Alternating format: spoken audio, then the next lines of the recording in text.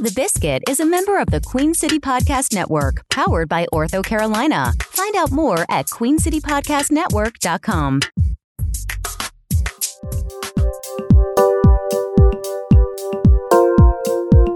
Hello, everybody, and welcome to a special joint batch of the Biscuit podcast with our good friends and media partners at the Charlotte Ledger.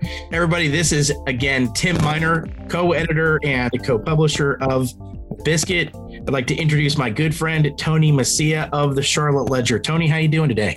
Doing great, Tim. Great idea to have this together. Really looking forward to the conversation we're going to have today. I'm Tony Mecia. I'm editor of the Charlotte Ledger, which is a businessy newsletter in Charlotte.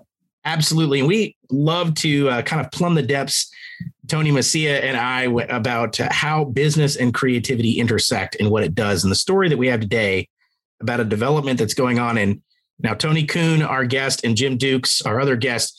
You'll have to forgive me. We call it NoDa, which is North NoDa, but it's off of Raleigh Street, just north of North Davidson, and really is an exciting synthesis of development and creative organizations and creative businesses coming together. So without further ado, we've got two Tonys on this one. So this is going to be nice and complicated. We're one short of Tony. That's our goal for the next time. Let's do that. We got two turntables, two Tonys, and 4 microphones. All right. I'd like to introduce Tony Kuhn with Flywheel Group. Tony, if you would just tell us a little bit about who you are and what you do. Sure. Thank you for having us. We're excited to talk with you guys about the things we're doing in the north portion of NoDa. We're not convinced on the NoDa tag yet, but we think that name is going to evolve and going to reveal itself, as more and more things happen up here. So we're a developer that does a lot of things in the NoDa North End area, and we're really excited to have a partner in the Charlotte Art League to do some really cool things up in this area. And they're part of our partnership on a project at 4237 Raleigh Street that we'll be talking about today, that we're hoping is going to be the start of a community arts cluster in the north portion of NoDa. That's the perfect segue. I couldn't ask for a better guest to tee it up. Jim, Executive Director of the Charlotte Art League, Jim Dukes. Introduce yourself, my friend, and then we'll dive into this conversation.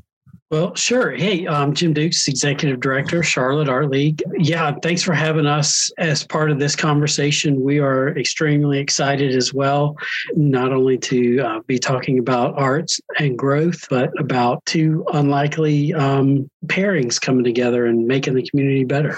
Well, great. Well, guys, I appreciate you, getting together and talking to us about this development. A lot of exciting things kind of going on in that area. We're talking about the area off of, Sugar Creek, and North Davidson, sort of by that light rail stop over there. I was out there the other day, and as you're driving around, it doesn't look like it's an industrial area, right? There's there's old industrial buildings, there's barbed wire fences, there's kind of a rundown mall. What is it about this area that makes you say, gosh, this is a great place to develop, is a great place to have a home for the Art League? I mean, what is it about that area that you think has a lot of potential? I'll jump in, I guess. We just love barbed wire. That's our favorite design aesthetic, barbed wire. I think it's very comforting and inviting. But the truth of the matter is the more industrial properties you have like that, the less other retail or housing that you will be displacing. So the larger the industrial tract, the more opportunity there is to develop something better than what's in place, as opposed to usurping or building over something that's already existing. So the fact that it is, very heavily industrial right now, we feel better about kind of bringing in new uses and supplanting those industrial uses, which aren't very person-centric, and replacing that with, retail, community arts deals, and hopefully new housing as well. You've got a light rail stop. You've got the Cross Charlotte Trail. You've got, there's some condos, apartments. You just sort of see it like a South End was 10 years ago, or like a NoDa, Center of NoDa was, a number of years ago. Is it that kind of potential? Absolutely. And those things you mentioned are certainly part of the larger attraction for us on a real estate standpoint. The light rail line, the Cross Charlotte Trail fronting this 4237 property. the proximity between Uptown and UNC Charlotte, which has been growing, enormously in the last couple decades, and just the proximity to a existing thriving arts community in NoDa. So all of those things geographically and macro wise attract us to the real estate in general. And then you layer in the industrial portion that has just so much potential to be, more useful or better places than they are right now, are very attractive. But if you look at the history of this place, also there is, a long history of things happening at Sugar Creek and North Tryon. Started with the first NASCAR or racetrack in the Charlotte area, and then also was a hub for what's now Asian Corners Mall, but movie theaters, and there was a state fairgrounds on that site. So historically, this has been a very important part of retail development in Charlotte. And in the 70s, 80s, and 90s became industrial. But there's a lot of macro reasons why this site we feel like is primed for future development. And hopefully, yes, it will be as good or better, hopefully, than the South End. Hopefully we can learn things. We love the South End. We think it's great. But there's also things that we can perhaps, if we start intentionally from the beginning, do a little bit better as far as the planning is concerned. Jim, you were trying to jump in on that. What do you have to add to that? Yeah, we love the area here too. Not only from the industrial aspect, giving us a huge blank canvas to play in and create from, but also the history of the neighborhoods that are here. And from an arts perspective, we've got a community that is already built that we can serve. And for us, it helps us fulfill our mission to serve a diverse community. And like Howie Acres and everybody that's already here and as you go out, radiate out from us. So we've got the new recreation facility that's coming in within a half a mile of here with Parks and Rec. So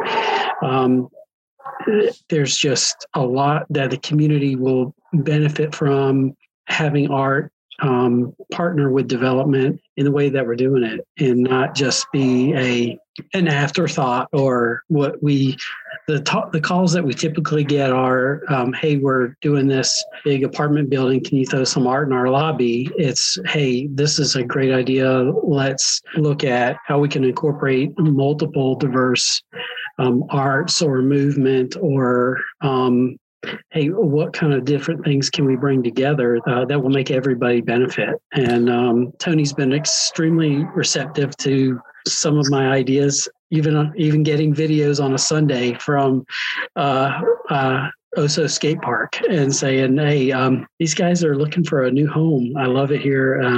I was actually taking my son there scootering, and when I found out they were needing a new space, and so I shot a video of it and emailed it to Tony on a Sunday. And I was like, look, they need some space. What do you think? And he immediately responded, yes, I love them too. And let's talk about it. And 2 days later, we were all meeting. So that's how creative people get things done. So that actually brings me to my question. Thanks, Jim. It's, Tony Kuhn, you could have gone in any direction on this. You had property. You could have gone straight. I know that this is meant to be a mixture of housing and retail and restaurant, but you kind of went towards the creative community to form the bedrock of this. What role do creative businesses and creative organizations play in placemaking? Because that's obviously you took a different path than many developers do in starting this work.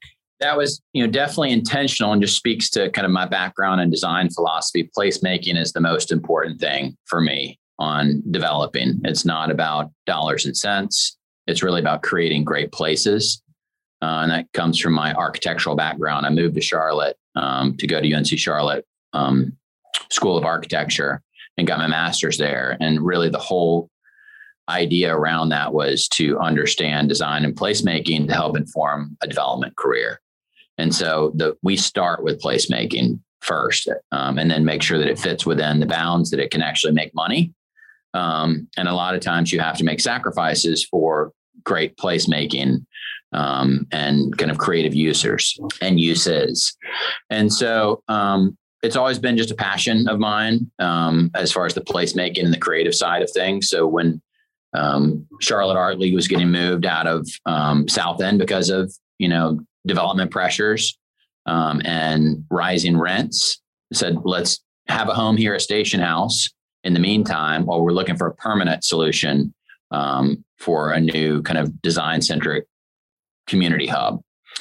And so why did we go to that type of development to focus on creativity? Is really because that is our goal, is to create places, not to create developments that make money. If we don't make money, we're out of business. So we have to do that.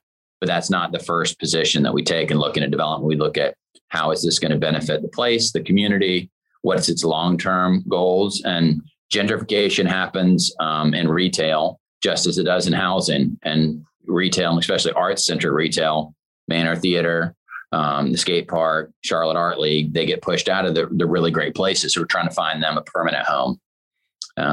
So that's just part of our ethos and who we are as a development shop. I've got to follow up on that. I appreciate you going down that road, because I think we've seen,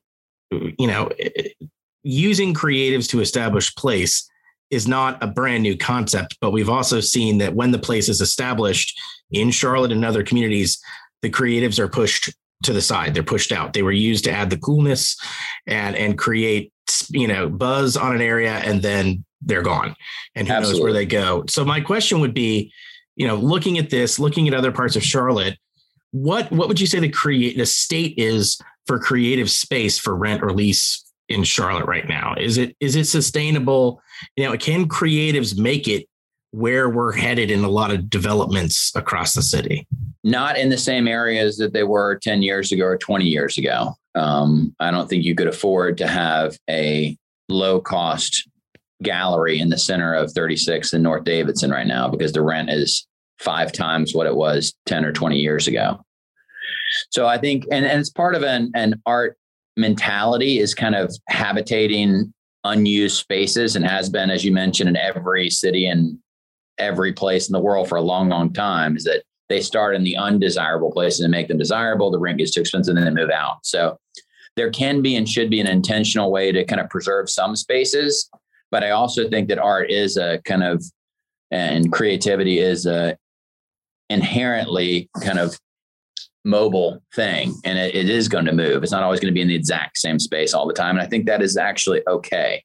We're trying to, create spaces that allow those creatives to have a longer term space, but nothing's permanent. So this isn't a 100-year thing. I think, a decade or two from now, the Charlotte Art League may be in a different place. I hope it's in the same spot forever, but a 1 and 2 story thing in the center of downtown Charlotte or uptown Charlotte probably would look pretty odd at the corner of Trade and Tryon. So things change, and I don't think it's a bad thing, but if we could be intentional about preserving that space longer term and preventing the gentrification to happen, and creating developments that do create portions of that space to creative uses, we would be doing a good thing. But I don't know that if it's ever going to be like a permanent solution to gentrification. There's too much design. There's too much supply and demand metrics involved in that to make that happen. Yeah, I understand where you're coming from there. And both Tony Kuhn and Jim Dukes, if you would address this, I think my concern from a creative perspective is, you're right, nothing is forever. And we understand that the development and creatives have to find ways to work together, which is what I'm excited about here. But it does seem that that 10 to 20 year cycle that we're talking about is speeding up in Charlotte, that areas are getting gobbled up faster than they were before, Class C space becoming Class A space in a much tighter circle.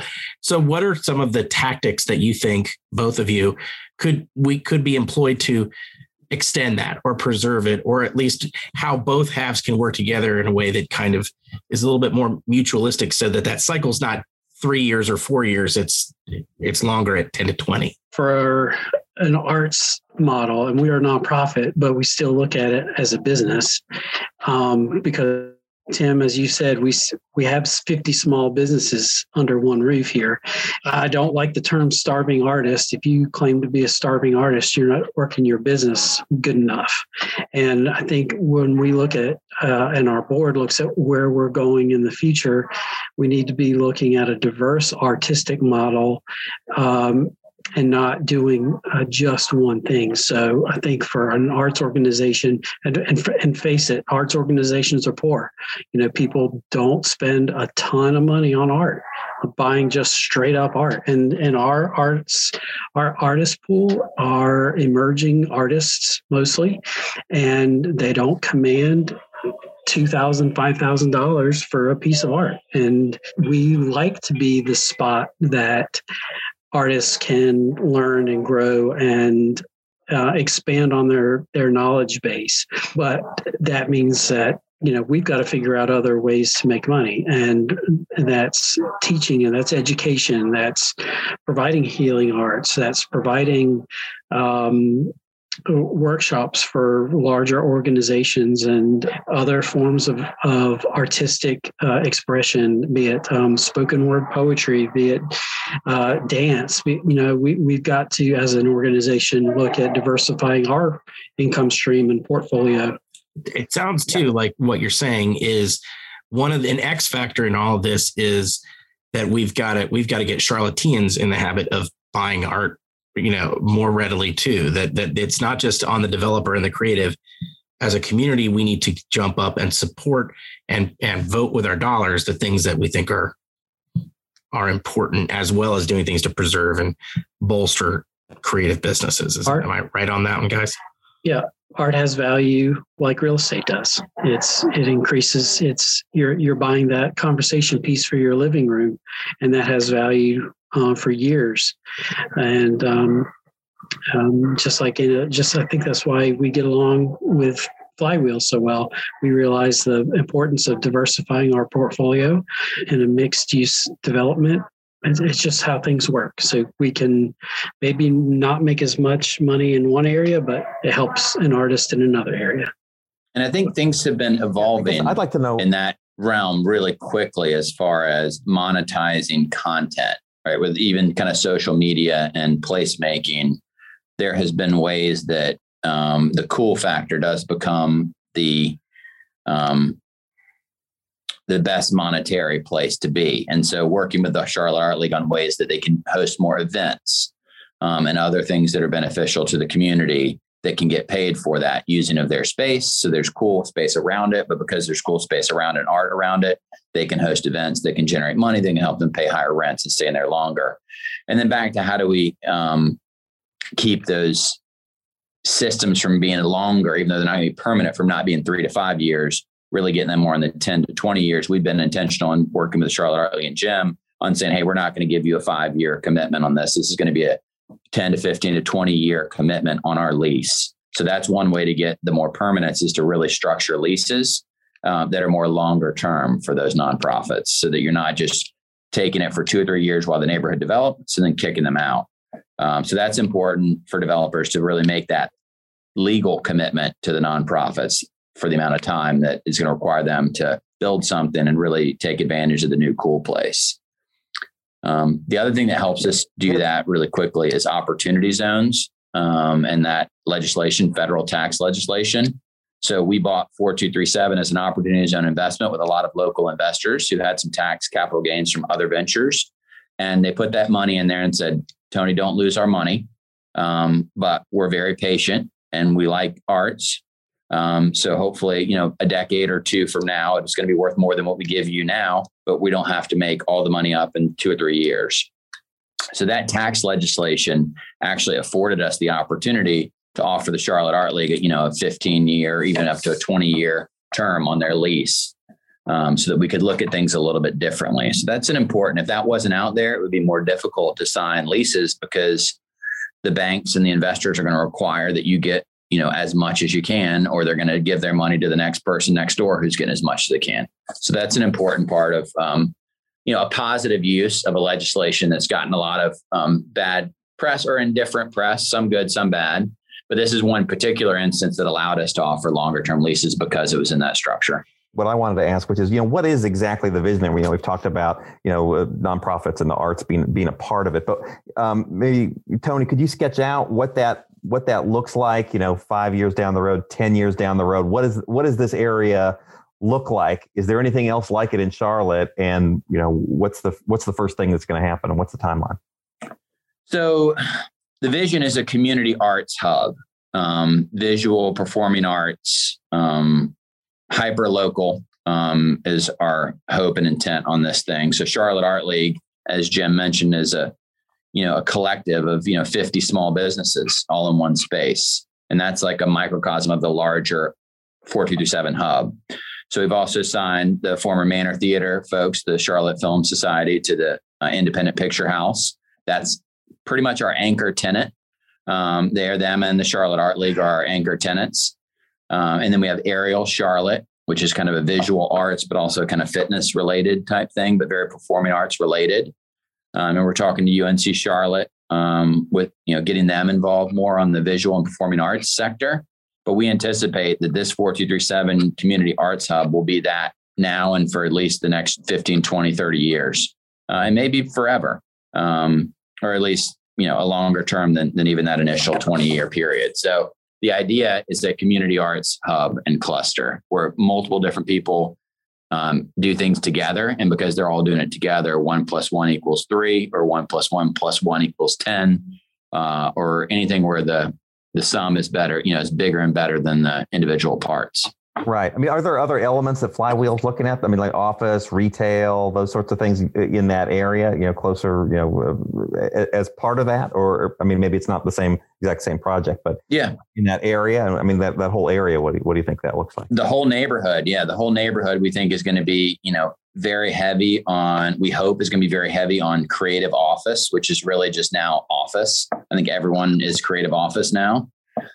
So I think we'll be heavy on office, and we want it to be. We think that also helps fill the restaurants for lunch in NoDa and around this district area. So we think it's going to be heavy on creative office. Obviously, there's going to be heavy on destination retail, like arts retail. And then there'll certainly be a very large housing component in and around this neighborhood. Thanks, Tony. I know we're getting tight on time. I have one more question for Jim Dukes. Jim, as you've talked to, I love the fact, by the way, I'm going to segue and say, I love the fact that the artists that are working in the league are being referred to as small businesses, because they are.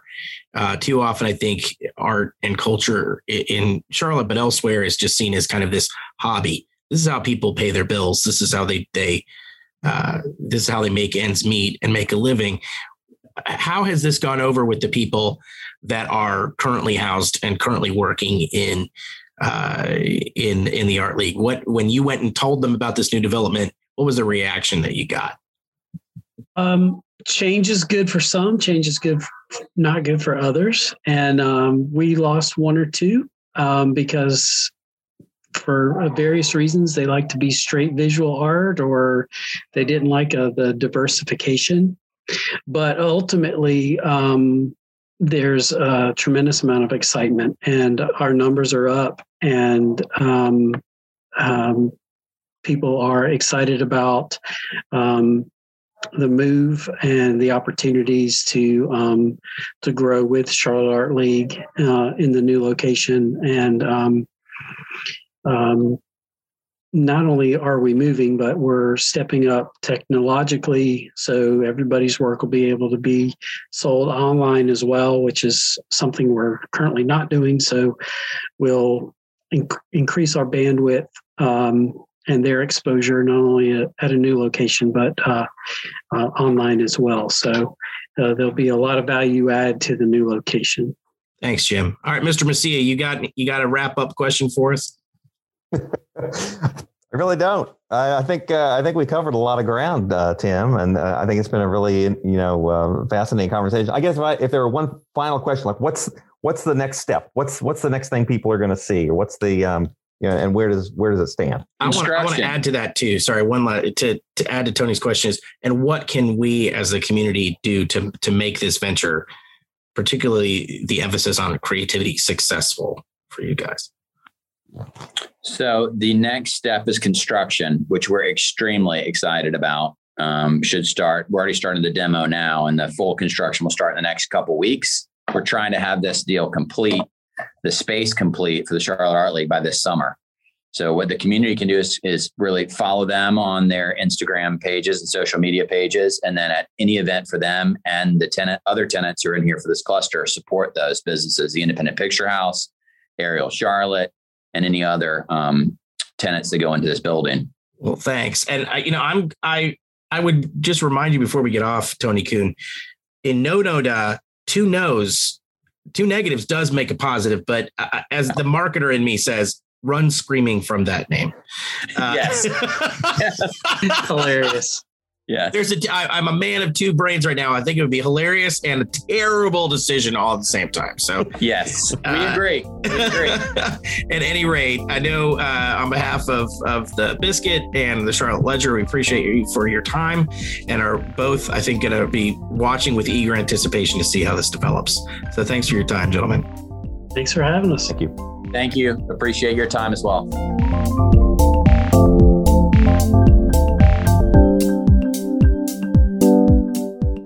Thanks to Tony Mecia of the Charlotte Ledger, Tony Kuhn of Flywheel Group, and Jim Dukes of the Charlotte Art League for speaking with us.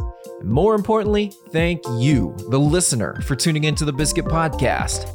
That's all the time we have for today's episode of The Biscuit. Remember to subscribe to The Biscuit Podcast for free on Apple Podcasts, Spotify, and wherever you get your podcasts. Please leave us a rating and a review so that other creative Charlotteans can hear about us, or better yet, just tell them yourself. Finally, get the scoop on Charlotte's creative scene delivered straight to your inbox every week by subscribing to the Biscuit email newsletter. Do that now at biscuitclt.com. The Biscuit CLT Podcast is a member of the Queen City Podcast Network, produced by Tim Miner, Matt Olin, and Andy Go of Gojo Studios. Music by Harvey Cummings.